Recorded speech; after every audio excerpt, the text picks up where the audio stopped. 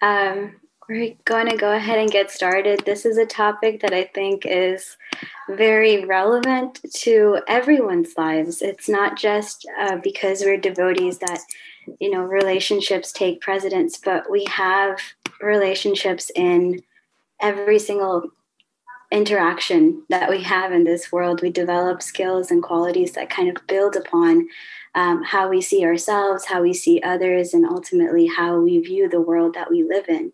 And I'm very excited that we get to have this conversation with Danya Gaurangi.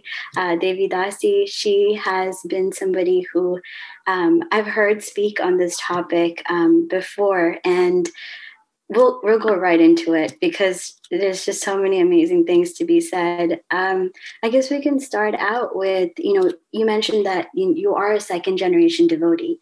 And for those of us who are either coming into Krishna consciousness later on in life, or even those of us who have grown up in this movement, there have always been instances that have really resonated with us as we were growing up. And I was just wondering, specifically in thinking about this topic, what are some of those instances in your own growth in Krishna consciousness that have developed your understanding of relationships and how you view us developing a strong relationship? Well, it's a very beautiful question because it's a question that's at the heart of bhakti. I just want to take a moment to thank you for inviting me to speak, and thank Winston for his AV support. It's very exciting to be sharing this. And, before we begin, I want to make sure to offer my respects to my spiritual master and Srila Prabhupada, who have opened the gateways for us to connect with Shri Shri Radha Krishna and take us all the way back home, back to Godhead. So to kind of address your question, I think, you kind of made the distinction of people who are coming to bhakti a little later in life or people who have grown up in the movement. And I think I'm speaking from the perspective of someone who's considered to have grown up in the movement. Even we have that experience of coming to bhakti, of our own accord, right? Because even if you're contextually or circumstantially kind of placed in a family of devotees, still there has to be some initiative and there has to be some personal commitment that comes up. So I think that the most formative experiences for me that really got me thinking wow, okay, bhakti is something to take seriously, and bhakti is something to really explore from all angles, not just in terms of sadhana, which is the more kind of regulative practice of chanting and worshiping and serving, but also how to incorporate kind of my whole self, bring my whole self into it. I would have to say it's just the relationships, it was relationships that got me into wanting to know more about relationships, if that makes sense, right? So it was relationships with my teachers and spiritual mentors, relationships with peers or people, let's say, of my generation or my age group, let's say, that are so much more advanced than me, really thinking wow, if I want to thrive in bhakti, it's going to be so important for me to develop healthy relationships with these people, because these people are the ones that are opening the door for me. And I'm not going to be able to make it through unless I can really have healthy, loving relationships with them. So I don't know if that answers your question, but that was kind of my bridge in, if that makes sense. Yeah, no, that really does make sense, because it's, especially your point about you having to choose to come into bhakti.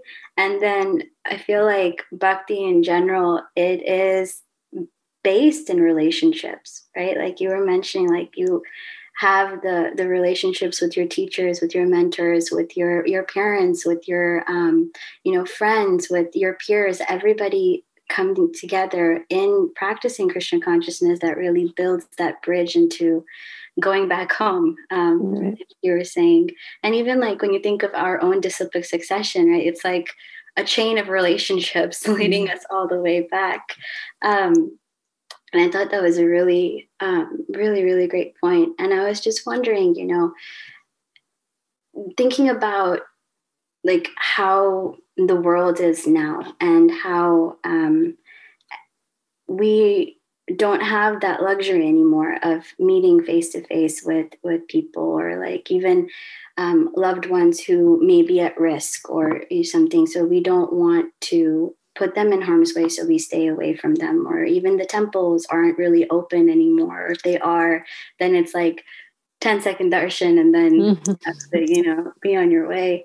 So I was just wondering, like, how does a person coming into this movement at this time, right? How do they, or how can we, as people who are bringing devotees, new devotees in, like, how does that relationship build? Like, what are some skills? What are some like qualities that we ourselves can develop where it doesn't matter about time or place or circumstance? It's just going to be consistent throughout.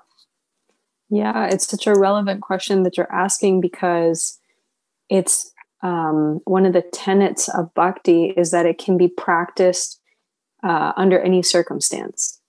And so now we're being tested to kind of really bring that to life and say, okay, even under these very bizarre circumstances with COVID and travel restrictions and restrictions on meeting in large groups, how do we bring bhakti to life when we are such a congregational community, right? Everything that we do is together. And I think that's a big part of what attracts people to bhakti, is that people feel disconnected from community. And then they go to a kirtan, or they go to a Sunday program, or they go to a scripture reading, and they're like, wow, I can connect with people here. Bhakti Tirtha Swami, he says, you don't join a philosophy, you join a community, right? And so during this bizarre time, like, how does that work? So, what I find is helpful is, every age has its challenges and has its advantages. In the Chaitanya Charitamrita or Chaitanya Bhagavat, we read about how devotees to hear from Mahaprabhu, from Sri Chaitanya, they would travel every year, and sometimes multiple times a year, everybody from Bengal to Jagannath Puri. And it would be like this whole procession of people. It would be like a huge caravan of people, and they'd have to bring all their relatives and food and places to sleep. And it'd be like a whole arrangement, to do this enormous pilgrimage to hear from the speakers that they wanted to hear from. And literally all I have to do nowadays is like roll over in bed, pick up my phone, and then boom, I have like at my fingertips, like literally hundreds of sadhus, speaking on these super elevated topics. I don't have to figure out where I'm going to sleep or what I'm going to eat or who has to come with me and who's going to watch my house. And, so I think that it's definitely disadvantageous to be under so many restrictions, but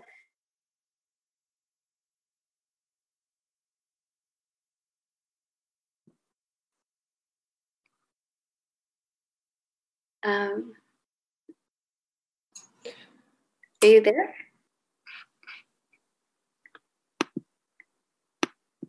Oops, I think we might be having technical difficulties. Yeah. Sorry, give me 1 second. Yeah, no worries.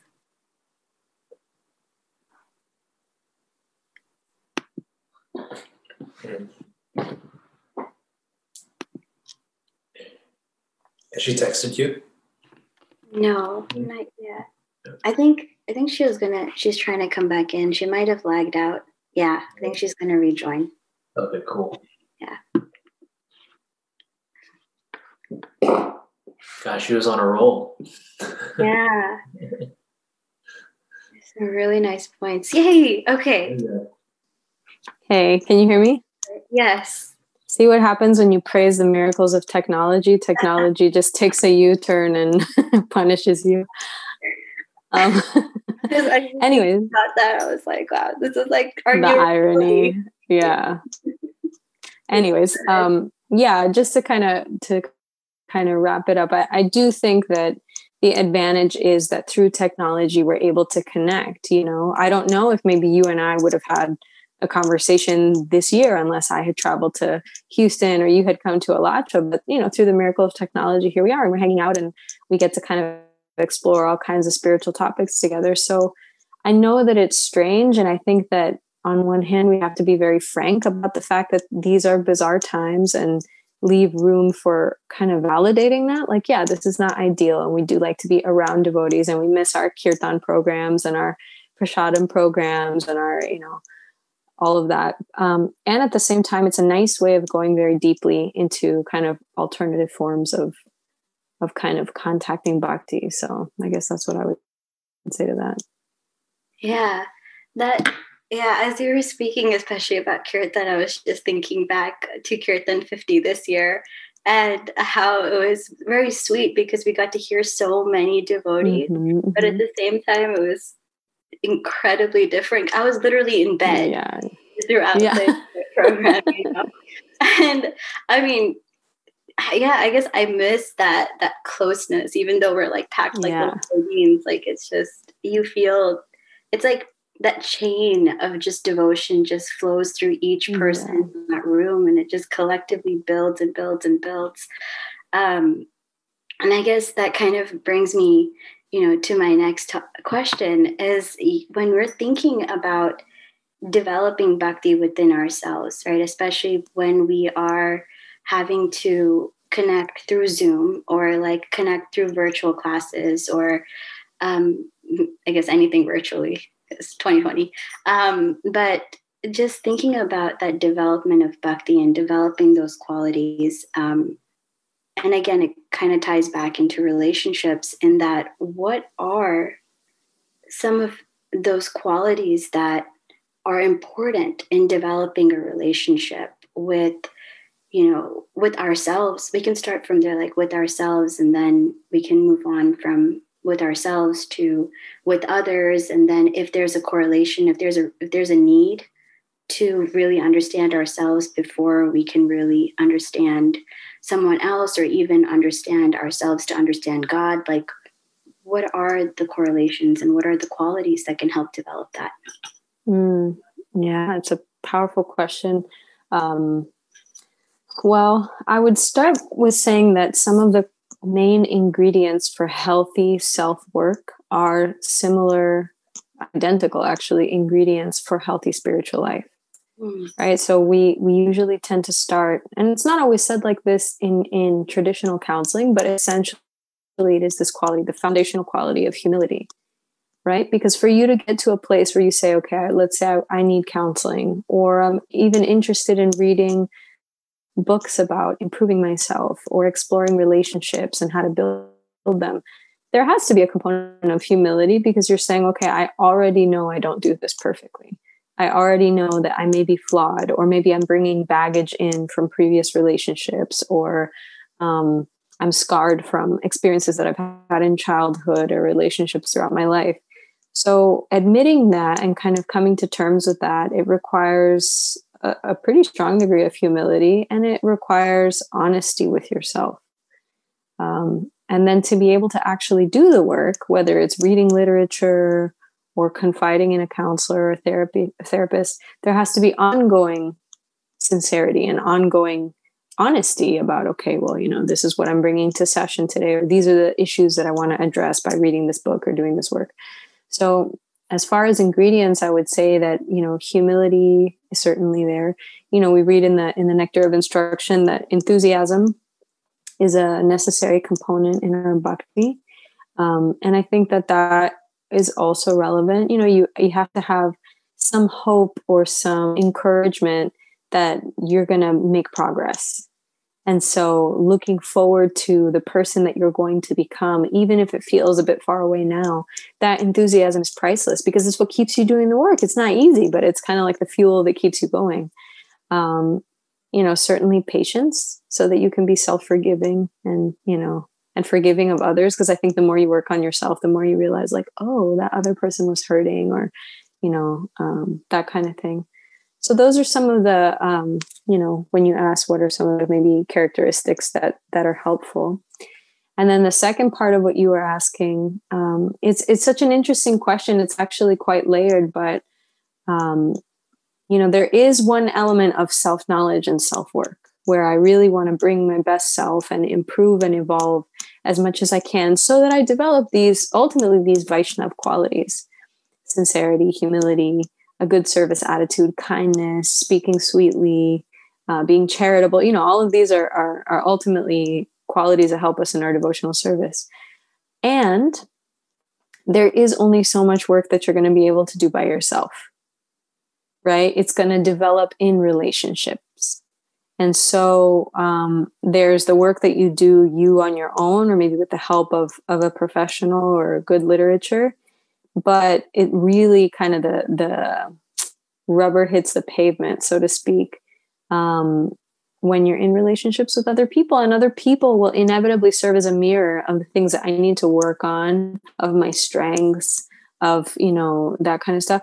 And I'm going to serve as a mirror to others. So being very gentle and being very generous in our relationships is important, because if everybody's doing the work, then to an extent, everybody's a little vulnerable, right? Everybody's a little bit kind of soft and malleable and like getting ready to change. And in doing that, we have to be very careful with one another.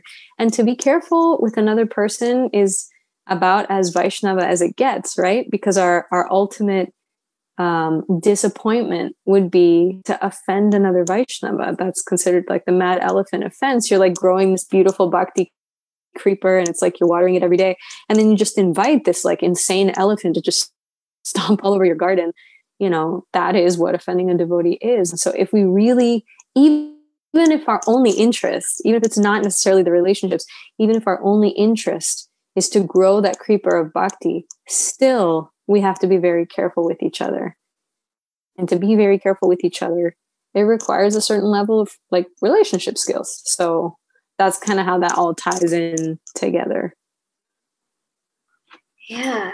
I liked your point about vulnerability and also self-honesty in developing those qualities. And then how you tied it in with how, essentially humility, first of all, and then, patience and enthusiasm. All of these are qualities that are built upon the other.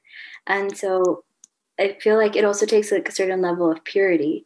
And when you were talking about, being a mirror in a relationship, I was thinking back to like the Cheto Darpana verse, where all of this stuff that we're going through, like whether all the anarthas are slowly coming out through our practice of bhakti. And so it's like a constant like scraping away of all of the mess that's really inside. And I was really curious to hear your thoughts about what does it mean to be vulnerable in a devotee relationship, right? Because it's so often that devotees, like, sometimes we feel like, oh, because you're a devotee or you have a certain level of purity that we kind of externally see, we put you on a pedestal, right? Or like, on the other hand, like if you feel some type of way about your own devotional life, you don't really want to open up to those who might be looking up to you for guidance. So what does it really mean then to be vulnerable and to develop that quality? Sure. So it's an important thing to consider, because even in our own philosophy, there's this component of discernment, right? That when you are exploring devotee relationships, this is in the nectar of devotion. You are supposed to develop relationships with those who look up to you with compassion and mercy. You're supposed to develop the relationships of those who are considered to be your peers with friendship, and with those who are considered to be more developed and advanced than you with a mood of service. And so that means that our teachers are encouraging us to not just put all our feelings on blast to anybody wearing tilak and neck beads. That's not how that is supposed to work at all, and I think that is an irresponsible use of vulnerability. I think that people swing very far on the pendulum of vulnerability. They'll go like all in, and they're just like kind of like one of those fire hydrants that's like just open of their feelings, or they're totally shut down and they feel like having emotions or connecting with your emotional life is sort of antagonistic towards bhakti or something. So I think that a healthy balance would be, starting with finding like-minded association, finding people who have a similar mood and similar interests. Even in the, bhakti is completely infinite and expansive. There's so many different services, or so many different inclinations, or so many different personality types. So because there is so much variety, there's room for me to find people that I genuinely identify with and connect with, and little by little build relationships where there is safety and there is trust, and we're able to spend quality time together, even if it's on Zoom. And little by little, I share more and more of myself and allow others to share with me. Vulnerability is a two-way street. So a lot of people, when they consider vulnerability, it's how can I share myself? And that's fair, as long as you're also creating a safe space for others to share themselves. So I think as we develop this muscle of being able to be honest and sincere, we also have to develop the muscle of receiving others' honesty and sincerity. So it's kind of it's a reciprocal thing, and that's cool because everything in bhakti is about reciprocation. I think that one asterisk that I would put on that is that vulnerability naturally implies discomfort, and there's a risk that it's not going to work out great, right? Vulnerability is risky. It means that I'm going to take a chance and be honest and be sincere. And I can't really guarantee the result of that. Right. And so what's beautiful is that in the secular world, when you do that as just like a way of being brave. And, even if it kind of fails and you flop and you just pick yourself back up, and that's fortifying for your character, certainly it is. But in bhakti, there's this added element of Paramatma is watching you, right? Krishna in the heart is watching you try and build these powerful devotee relationships by bringing your sincere self. So it's not just that, you got knocked down and you got up and that's character fortifying. It is. But on top of that, Krishna sees that you're making a genuine effort to connect with his devotees. And Krishna doesn't love anything more than he loves his devotees. So I think that can be a very powerful practice for our own bhakti. So vulnerability can take on that kind of transcendental tone if we connect it to our devotional service.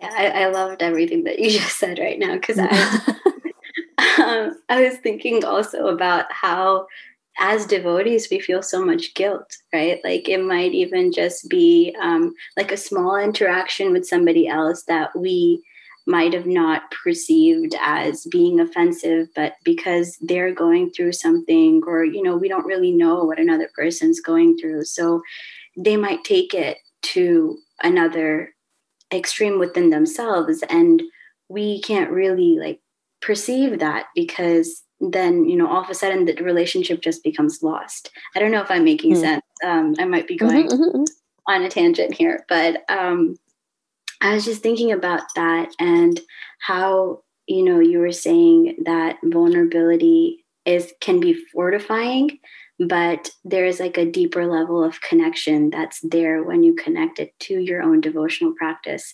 And I feel like on the flip side, there is also this like almost pressure, right, that can be put on to your devotional life. How do we navigate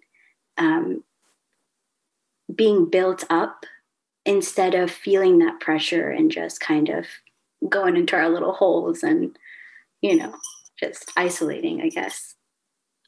Yeah, definitely. That's a risk, right? Because so many lifetimes of conditioning and getting so good at being conditioned, becoming so accustomed to Maya and our anarthas. Who knows how many millions of lifetimes I've been dealing with these impressions in my mind, and they create habits, and those habits become, my personality, and that strengthens my idea of my ego. And it's so deeply rooted, like it's not a light thing at all. So finally you get a chance to, as you said from the Shikshastakam, like cleanse the mirror. And one of the things that you encounter is just like how contaminated that mirror is. It can be totally disheartening. It can be totally disheartening, especially if, some people's bhakti is just like linear, like they just start devotional service and they just take off and you're like, bye, see you in Vaikuntha. Or, like there's people that have peaks and valleys because that's how it is, Now, one thing that I like to say when I work with people in counseling is that if you're really tied to a serious spiritual practice, there's two things. One is that Krishna in the Gita, he promises that once you come under his shelter, he personally takes charge of your destiny. Right? And so you're no longer subject to the three modes of nature. And Prabhupada will sometimes give that example, what it's like to unplug a fan, that it looks like things are still kind of turning, but that's just momentum. It's not that it's plugged in and it's still turning. It's just the momentum of having been turning for so long. The other thing is that peaks and valleys down here is not the same as peaks and valleys up here.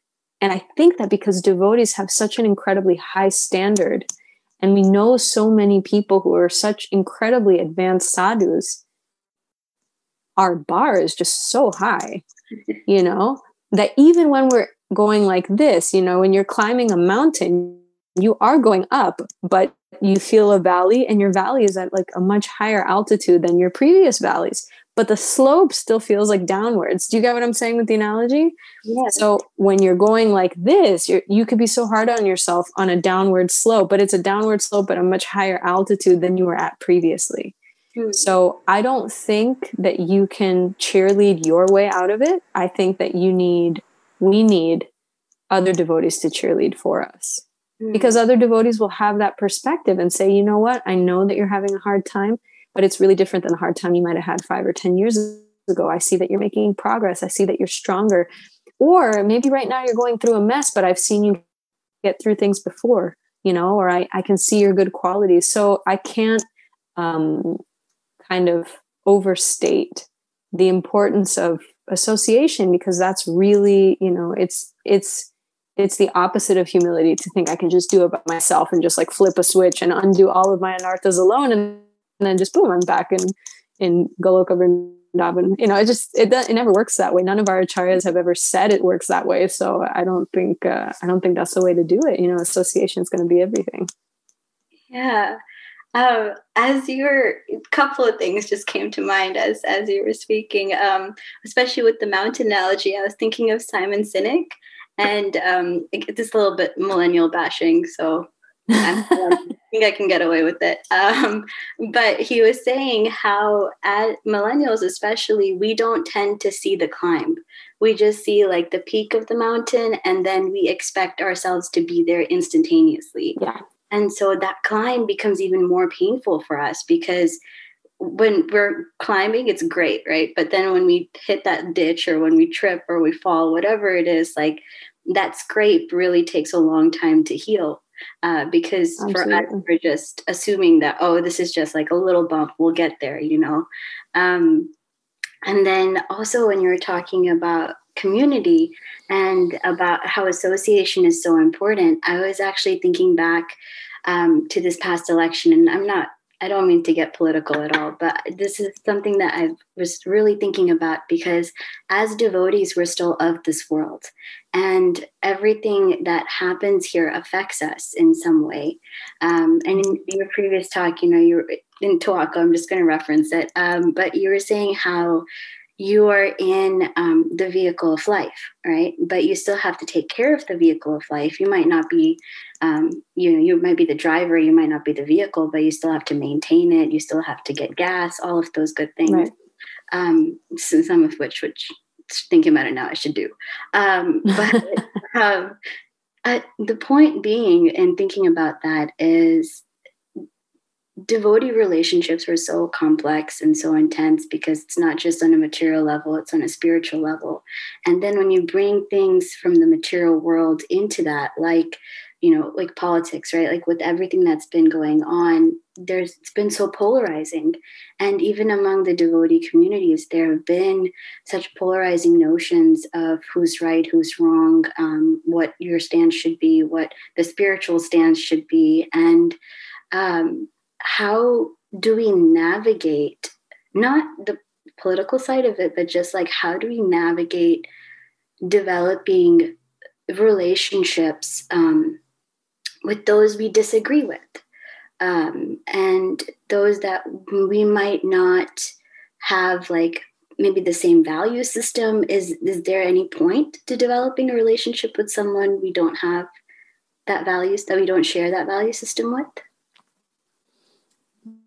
Yeah, I think, as Vaishnavas are ultimately, we're always going to have something in common, even when the other person's views seem politically or socially or economically or educationally totally polar opposite than our own. We should all, my hope is that we would all look at the state of the world and go, who does Kali this crazy? Let's get out of here. Right? So if you're on one side of the spectrum and I'm on the other side of the spectrum, but we can agree on that, then we have a common ground.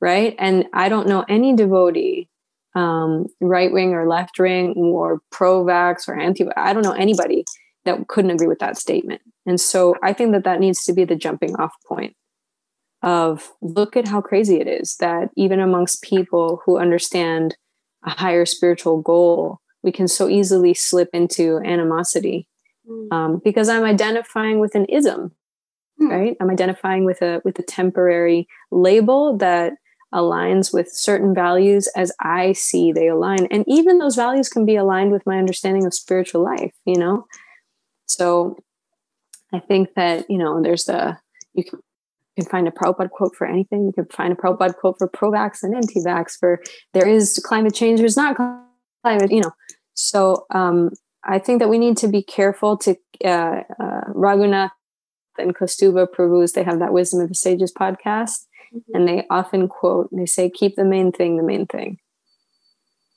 Right? And so I think that is what's most important. And this is when a little bit of self-knowledge really goes a long way, which is, what is my level of disturbance at this issue? And is it going to be worth it for me to continue investing in this debate, in this social media argument, in watching the news, if my level of disturbance is such that I'm unable to focus on my higher goals? Now, this doesn't mean that we're disconnected or that we do like the ostrich thing and we just like bury our head in the sand. That's not practical, because ultimately we're a movement that wants to share its philosophy. We're a preaching movement, and you can't preach and not know what's going on, because then that makes you irrelevant. Right? If I don't know if I just walk out and I'm like, I don't know who's the president, I don't know what the political climate is, I don't know what is going on socially, I don't know what then who am I going to get into a conversation with? You have to have some common ground. And our idea is not to go out there with a megaphone and just like preach the Gita out to somebody and then plug our ears and run off and throw a book at somebody and hope they read it. Like that's not really sharing the philosophy. That's just being like really intensely fanatic and just kind of hoping that by your own effort, people don't become devotees, that it's totally just Krishna's effort. So I think that it's important. I think that it's necessary for us to know what's going on. But I also have to be honest with myself about my level of disturbance. And then a little bit of self-care comes in. I can read news in print and not get disturbed, but it's very difficult for me to hear the radio. Let's say that's an example. Or I can't watch YouTube videos. I have to, just get the news once sent to my email. Or, I can engage in discussions with these devotees, but then with these other devotees, it gets very heated. And I notice that I become disturbed, and then I'm liable to become offensive. Or I open myself to be offended, which is also negligent, So it's about being intelligent. I think some critical thinking is useful, but also some self-care, right? Which is what are my boundaries? How do I make sure that I don't overextend into these very kind of like intense kind of riptides of social and political issues. Does that help? Does that answer your question? Yeah. It does. And, when you were talking about, there's a Prabhupada quote for everything, I was just thinking about, it might be silly, but I was just thinking, like Prabhupada said, Pepsi is better than Coke. So drink Pepsi. But anyway, coming back to the point of setting boundaries and being okay with knowing your limits and knowing, what is your disturbance within, whichever situation you're in. I think oftentimes when we get into devotional life, when we get into devotee relationships, we feel this sense of wanting to overpromise ourselves and to really just dive in. Like there's a fear of saying no, essentially, is I guess what I'm trying to get into is, as devotees, there is that sense of like, oh, if it's service, then I have to do it. Krishna is pulling me towards serving him, serving his devotees. And even within relationships, like having that understanding of what exactly can I hear, so that I myself don't get triggered, or what exactly can I say so that another person doesn't get triggered by, the conversation. What are some ways that devotees can go about developing that skill of setting boundaries?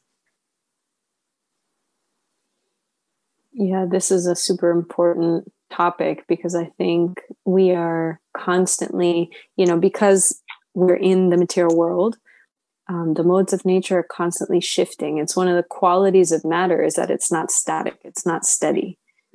Right? And so because it's temporary and because it's flickering, we constantly have to be in a reassessment of how to deal with material nature. It's not like, okay, I come up with my ground rules and this is just how I deal with everything. That's not how that works, because the ingredients as such are unstable. You're dealing with an unstable element. The elements of, sattva, rajas, and tamas are unstable by nature. So you can't be static because nothing of what's happening is static, right?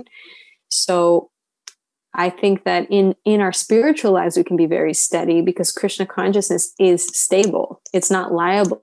It's not subject to, the three modes of material nature. So it is, heavy and steady and stable.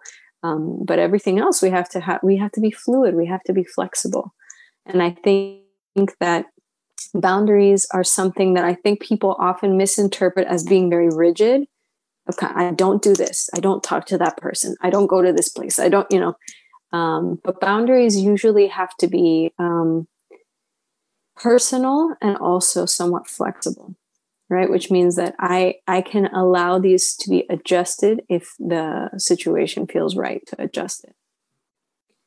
So, how do we develop healthy boundaries? I think that for each person, this is going to be a little bit different because each person's context is very unique. And I think that that's an important element to bring into the boundaries conversation, which is, works for you and your family, might not work for me and my family, but it's because we come from different cultures and different upbringings. And, even, do you have siblings? Yeah. How many siblings do you have? Just one, thank God. One, okay. So, but you and your sibling are like two different universes, right? Even though you might have grown up in the same house, you have totally different experiences of your parents, totally different experiences of school, totally different experiences of each other and of yourselves. What to speak of people who are different than you. So your boundaries are going to look different than your siblings, and your boundaries are going to look different than mine.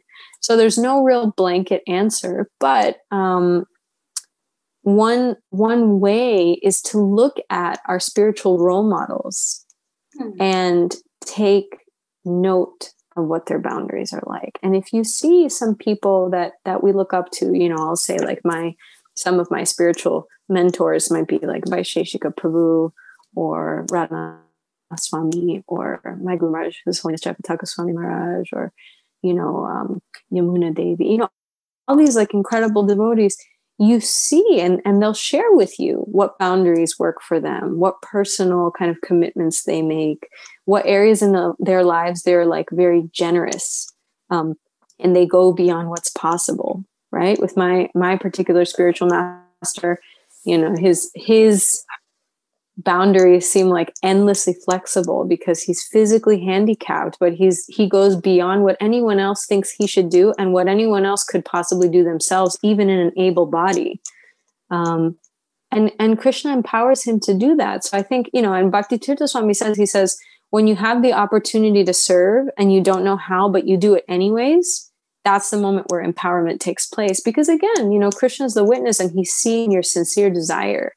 And empowerment can occur in that place. So that's the balance to boundaries. The balance to boundaries is I can't stay in a place of fear and call it boundaries. I can't hesitate or hold back or be reticent, right? To be reticent out of fear. Yeah. Right. If I'm going to create boundaries, it's because I want to fill the well of taking care of myself, taking care of my family, to empower me to further serve. Not because I'm afraid. Right. So it's basically, if your goal is service, then whether you hold back and create a boundary, or whether you go forward and take on a challenge, if your mood is, this is so that I can serve more, then I think Krishna facilitates. So it's certainly a complex kind of aspect of self-work boundaries, but that's kind of my take on it. Yeah. I liked your point about how, Bhaktivedanta Maharaj saying that empowerment comes when, can you repeat that again? Sorry. I can't remember the exact wording. I wish that I did. I should memorize it. But he's saying, when you have the opportunity to serve, but you don't think you actually have the capacity to do it, but you do it anyways and you take on the challenge, then that's the moment when empowerment occurs. Right. So when you take on that challenge anyway, and I was just thinking about how it ties back to I guess the start of our conversation, where we were talking about really understanding ourselves and developing that relationship with ourselves, so that we're able to really set these boundaries, that we're able to know what works for us and what doesn't, so that we're taking care of our spiritual health as we, give ourselves in devotional life. And, I was also thinking about how sometimes when you're in devotional relationships, giving yourself can be something that's very, very daunting. Either because, I guess there could be like two things that come to mind, is either because there isn't a level of comfort that's been developed yet within that devotee relationship, or it could just be like discomfort within yourself, like all the insecurities or whatever it is that are there that prevent you from really opening and sharing and developing those strong relationships that ultimately are really what lead you, even with your mentors, even with your spiritual master, even with devotees who you look up to. And so, how does that get overcome, especially for someone who is beginning in devotional service and who maybe doesn't feel that sense of belonging just yet? Mm-hmm. Yeah, I think that one aspect of that I do want to address is that for those of us who are already part of the community, who are already part of different services, and especially those of us that are visible, people that have a voice or have some sort of responsibility, or have accepted or take advantage of some sort of privilege in the movement, it's our job to make it safe and welcoming for other people. Right? I think that it, of course, it's going to be daunting for somebody new or for somebody in early development of their bhakti to feel intimidated and to feel out of place and to feel shy to share themselves and to be unsure and be a little embarrassed of what they know and what they don't know and what they can and what they can't do. That's natural. So if you've been in it even just a little longer than that person, then the natural, very Vaishnava thing to do would be to create some space for that person. Mm-hmm. And I think that the responsibility lies in the community and not necessarily in the individual to make that happen. It's one of the privileges of being a part of a community, and one of the responsibilities of being a part in the community is, if you've been welcomed, then welcome somebody else. And if you weren't welcomed, then even more so, you would want to really roll out the red carpet for the incoming people, because you know how it impacts your spiritual life to not do so. Mm-hmm. So that's one side of it that I definitely want to emphasize. The other side is, again, just being real with what you're feeling. If you are feeling shy, if I'm feeling hesitant, if I'm, like you were saying, you're not sure how to give your whole self, do what's doable. Right? So let's say, I'm just getting into bhakti. I connect to some people. I like kirtan, and, maybe I have some drama or some difficulties going on at home, and I don't really know know if I can talk about it, but I know I like kirtan. Okay, then just come around to kirtan and let things flow naturally. You might connect with somebody and chat a little bit, and someone might open up a conversation about, how we've been feeling lately. And I might feel like it's enough, and maybe even a stretch to say, I've been feeling really drained lately. I'm hoping that I can kind of level out because it's been really tiring at home. And that's it. Maybe that's all I can do. And maybe that's all I can do for a few weeks or a few months. Then just do that. It's endeavoring with sincerity and doing what feels right and what feels authentic. And little by little kind of growing relationships gently. I think that, again, because the bar is so high, we have this desire of like accelerated bhakti, ecstatic relationships where I'm just like, hugging everybody and letting them have a window into my heart. And, I think that that's beautiful. And there's also this element of gravity and self-reflection that is also very much a part of bhakti and is exemplified in so many of our teachers and acharyas. And there's like a nice rhythm to that, where you don't go too fast and you don't go too slow, and you can pray on that. You can pray to Krishna and say, help me figure out a way to share myself with people in a safe way. Please, Krishna, guide me to the right association. I can't tell you how many people I've spoken with who have told me, I was praying for the right friend group, and eventually I found them. I was praying for the right service, and I found it. I was praying for the right community, and I had to try a few communities before I found the one that clicked. But the element of prayer was always there, right? Let me ask Krishna to situate me and trust that, I'll find the right people. And it's our hope for those of us who are a part of a community that we can be the right people for anybody that comes along. I feel like what you said can just be, expanded upon for another whole hour. Yeah. Especially just with centering Krishna right in the middle. And I feel like as devotees, that's our highest goal. It's like we want to have Krishna in the center of every relationship so that there is nothing else that clouds it, because everyone's goal is focused and it's at one place and it's pleasing one person. And so all of our activities kind of center around that. I do realize that it's already like almost 9 o'clock for you, 8 o'clock for us. I wish we had even more time. I hope, that you can join us again. I would love to. Thank you. And I just like to, open it up to our guests who are here as well. If they have any questions, you can type it in the chat, or you can also, either use the raise hand icon, and we can just see who's there, and you can go ahead and ask your question. You can unmute, ask your question, whatever floats your boat. You. So yeah, please feel free. If you would like to ask a question, this is our time.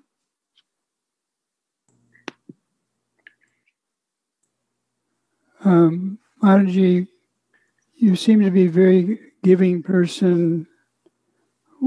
What made you decide to go into counseling, and what do you get out of it? Thank you, Prabhu, for your question and for seeing me with the eyes of potential. I aspire to be a giving person. I don't know exactly what inspired me to get into counseling. I think I've always been passionate about relationships, and I got my undergrad degree in pre-law, which I think is not the most typical route to counseling. I think advocating for others, giving a voice to people who feel voiceless, finding justice, finding advocacy for people. I think that those have always been passions for me. And I realized that people have the ability to be self-empowered if they're given the right opportunity, right? If they're given the right context, if they're given the right community and the right tools, people can become extremely advanced and extremely powerful. And it's a joyful process to watch. So I think that in doing that and in studying it, it just became more and more interesting to me.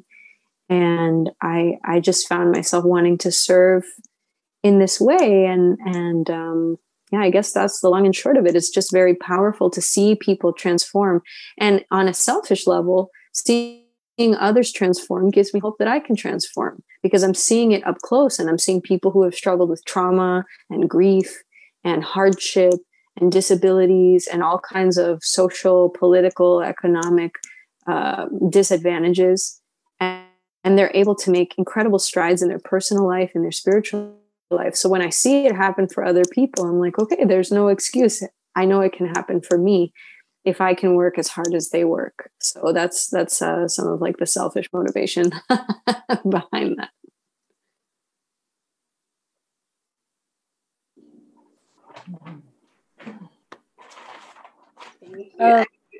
Oh. Yes. No, go ahead. Sorry. Hare Krishna. I loved everything that you said. I graduated last year from my undergrad in psychology, and I would love to go into counseling. And I guess one thing that that gives me pause, I've also been, I guess, a devotee or an aspiring devotee for a couple of years. And one thing that gives me pause about like going into counseling is sometimes feeling like, how can I advise someone, or how can I hold the space for someone when sometimes I have trouble like holding the space for myself? So, how have you been able to do that, and how has Bhakti helped you do that? Uh-oh, what happened? Oh no, we can't hear. Oh wait, I don't know how I got muted. Sorry. I'm super excited that you have your undergrad in psych and that you want to go into counseling. It's beautiful work if you're into it. So I'm very excited to see you thrive in that. I think that being a Bhakti practitioner is actually a huge advantage, because it gives you sort of like a panoramic view of stuff that people are going through. It gives you the ability to kind of zoom out, right, and see a bigger picture. And I think a lot of people are looking for that bigger picture. People, whatever their initial reason for coming to counseling, my boyfriend, blah, blah, blah, my kid, blah, blah, blah, my job, blah, blah, blah. Ultimately, the message that they're giving you is, I'm looking for meaning in my life. I'm searching for significance. I want to matter. I want that what I do matters. I want to share love. I want to be loved. And so that is universal. And Bhakti deals with those universal principles, right? And so I think that you have a huge advantage being able to zoom out like that. And you're going to be able to bring in so many different elements of Bhakti into your practice. And you'll put your own flavor into that as a clinician. So it's not like all devotee counselors bring these elements into counseling. That's not how that works. You as a devotee are unique and special and have these incredible strengths and insights. And the way that Bhakti works in you, it will necessarily come out in your sessions. And it doesn't mean that you're going to be sharing, Gita verses with your clients, because that may not be appropriate for each setting. But inevitably, whatever Gita wisdom is realized within you will make its way out, because that's who you are. And who you are will always be a part of your counseling session. So when you go to school to get your master's or your doctorates, however far you want to take it, they'll tell you that who you are will always be 50% of the counseling relationship. So to the extent that you are, putting work into your spiritual life, it's going to make it out into your work, no matter what. And then the second part of your question, which is, how do you hold space for others when we're looking for a way to hold space for ourselves? And this is like the question of questions for counselors, Bhakti and not Bhakti, which is, how can I provide for others when I'm an imperfect, flawed, conditioned human being myself? And the reality is, and I just mentioned this a few minutes ago, I think it's relevant for this question too, is that you need that humility to be a good counselor. If you come in there like some hot shot, like I've got it figured out and I'm here to fix you, you're going to do horrible work. Your client is going to resent you and you're going to burn out so quick because you're not going to have any perspective. And ultimately, it's not true. Right? People will heal and people will thrive if you just sincerely and genuinely hold a caring, non-judgmental space for them. That's my conviction.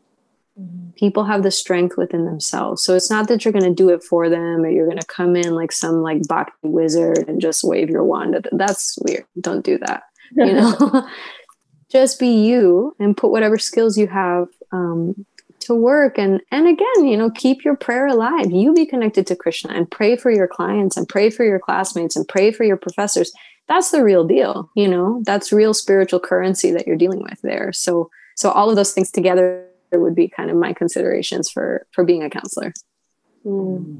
Thank you. That's very helpful. And I feel the professors that I've had too, or anyone who I've thought, or my own counselor is a devotee. And, you know, I can see that humility is the first trait of all of them. Like, you know, the counselor or the professors that I had too, who were not, you know, I don't even know if they knew what bhakti was, but you could tell that they were very, you know, very humble, and they're starting from a ground level with all their clients being very real, like walking with them into it together. So that was very helpful. Thank you. Awesome.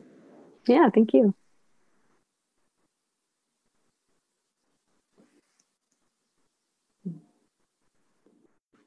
Does anybody else have any questions? Now's your time, honestly. I feel like this conversation just flowed so like wonderfully. Usually I'm really nervous, but like it was just natural. And this concept, this topic is it just resonates with so many people, and it resonates with our devotional practice, with our regular lives. So any questions at all that you have, please feel free.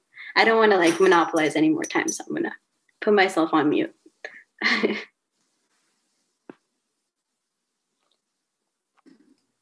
Okay, I'm seeing here in the chat, I suffered spiritual abuse in the movement. Can you talk a little bit about spiritual abuse and how to handle it? So this is such an important question. Definitely an understated, looked at topic. And I think that every spiritual community needs to have an ongoing conversation about this, because it is crucial to like a healthy, thriving relationship with a community and relationships within communities. You know, I'm sorry that you experienced spiritual abuse. You know, for those of us who are not familiar with the term, it's very difficult, because when you come into a spiritual community, you know, we've talked about vulnerability and surrender, and there's so much language in the philosophy, which is like surrendering and serving and, you know, opening your heart and softening. And so there's the highest caliber of vulnerability is in your spiritual life. And so for that to be taken advantage of, verbally, physically, sexually, in terms of power, you know, in any of those ways, it can be so damaging and so hurtful. So certainly it does happen in spiritual communities, unfortunately, because we are bringing our anarthas, our flaws and our shortcomings and our conditioning for many lifetimes. And if we don't properly do the work, we are liable to hurt others. And so that is, you know, an unfortunate kind of thing that happens. How you recover from it is going to be highly individual, right? It's going to be important that the right support is there. So usually this is a counselor. This is usually, you know, safe community members that you can connect with, association that feels good and nourishing and uplifting, friendships that feel deep and real. And then, yeah, probably some professional help. It doesn't necessarily have to be from someone in your same community. That's kind of a misunderstanding or like a myth, which is, you know, only somebody of my same faith, let's say, can help me come out of this. That's not necessarily so. I think that trained professionals can always give you the tools if they're available to that. And unfortunately, it can be a slow process, but it's important that whatever part of the philosophy or faith was working for you is still authentic and true, and you can stay connected to that. So even if it's a tiny little thing, you know, worshiping a deity or connecting to kirtan or eating prasadam and offering food, or, you know, seeing, remembering, you know, the verses where Krishna says, you know, I'm the taste of water, you know, of purifiers and the wind, even small things like being in nature and thinking of those things, making sure that you hang on very tightly to the areas where it still feels safe and it still feels good and nourishing and true. And building our way back up from there, it can be a slow build, but it's important to hang on to it if we still feel the conviction that this is the path for us, So, it's a big topic. It's hard to answer it in just a couple of minutes, but I think that would be kind of the starting place to make sure that you get the right support and that you process it in a safe environment.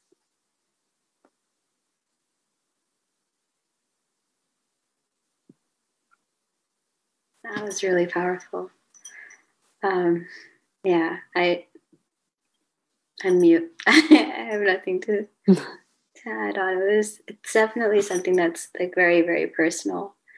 And thank you for like very eloquently talking about that topic. It's a very difficult topic to really unpack, even in a couple of minutes. Thank you. Is there anybody else who would like to ask? I have one. So it's kind of a two-part question. I have a very young daughter. She's 3 years old, and I'm moving towards getting like a standard order of possession. I'm not with her mother anymore. So that's every other weekend. And sort of what the question is given that amount of time with the majority of her life being sort of like culturally Christian, but like lived in a secular way, how can I best utilize that time with my child, like to impress these sort of like bhakti concepts on them? And then the second part of the question would be like how to do that with due respect to the cultural differences between myself and this, and then like her mother and their extended family, which are all like Church of Christ, I think is where they go. And I don't really know anything about that, but do you have any advice on that? Yeah. So, I mean, it sounds like it's really important for you to share your experience of bhakti with your daughter. And I think that that's valuable and that's beautiful. And I think that, both families seem to, in some way, value spiritual life, even if it comes in different packaging and with different practices. And understandably, yeah, the limited time is definitely a consideration. I'll say that, Vaisheshika Prabhu, who's one of my spiritual mentors, he often quotes that the best preaching is happy devotee.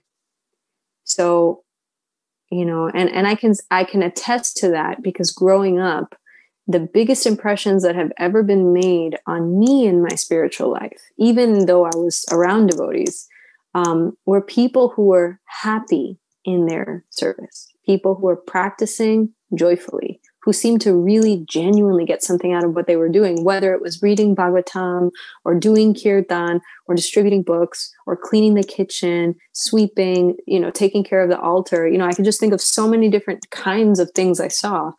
But what always stuck was when people were happily doing it. And there's no arguing with that.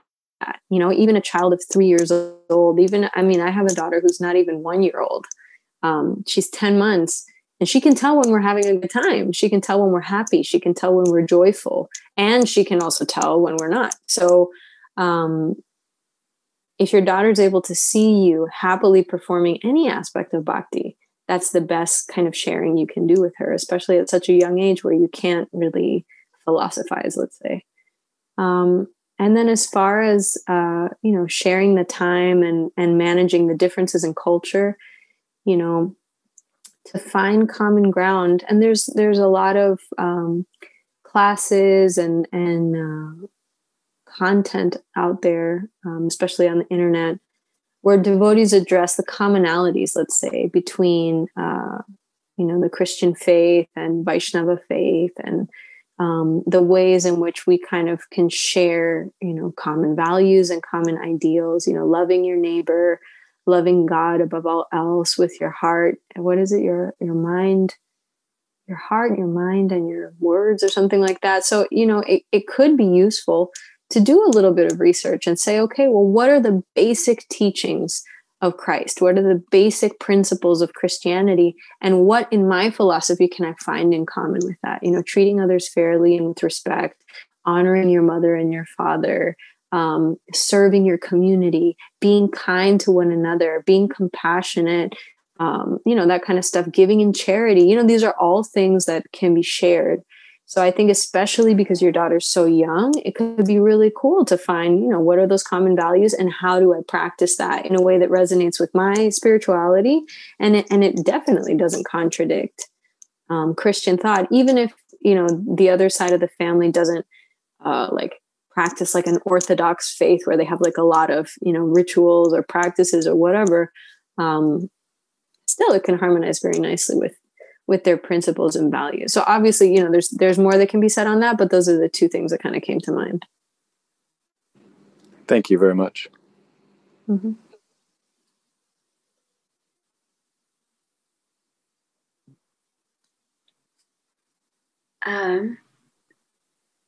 I think that, I think we could, because it's already 8:11, so we can maybe go into announcements and then close out the program. If any of you have any further questions, Mataji, I don't know if you would feel comfortable with maybe like giving a contact information for them, or if not, then that's okay as well. Oh, you're on mute. I don't know what it is that keeps happening. Okay. So, you can connect with me via social media. You can find me on Facebook, Danya Rico.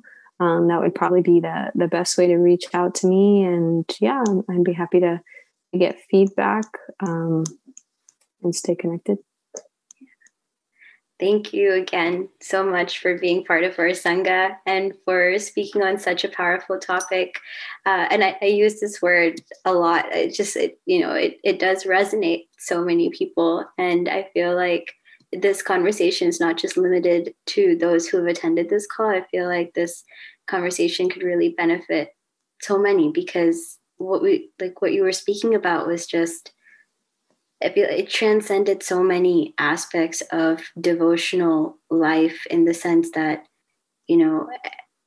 how you develop in bhakti and how you grow as a person, as a human being in bhakti. So thank you.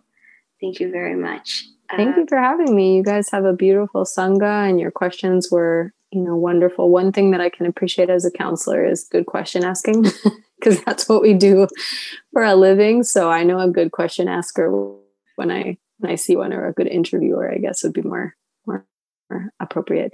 So yeah, thank you. And when you're a speaker, the flow of the conversation is as good as the Sangha. So it speaks very highly of what you all are doing. And thank you for allowing me to come in and serve in some small way. It's you guys have been very welcoming, and it's been really great to have the conversation with you all. You're a good representative of Krishna consciousness. Thank you so much.